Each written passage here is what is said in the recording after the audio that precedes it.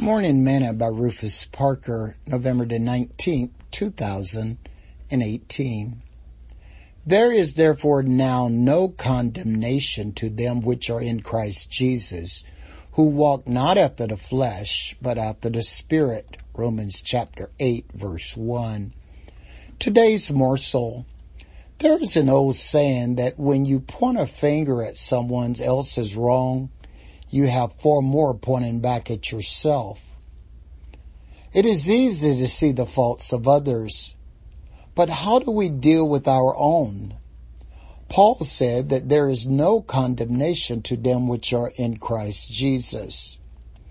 When we have been born again of the water and the Spirit, we don't look for the wrongs in others to condemn and chasten them.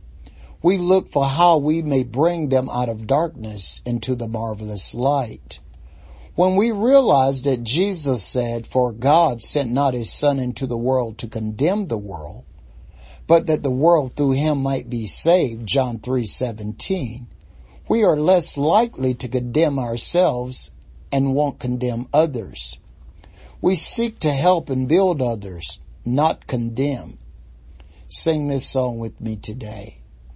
Create in me a clean heart, O God, and renew a right spirit within me.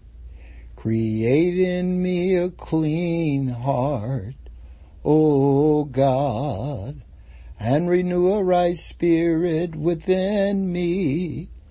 Cast me not away from thy presence, O Lord.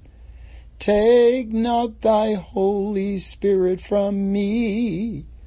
Restore unto me the joy of thy salvation, and renew a right spirit within me.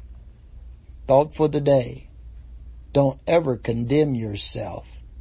It's not of God.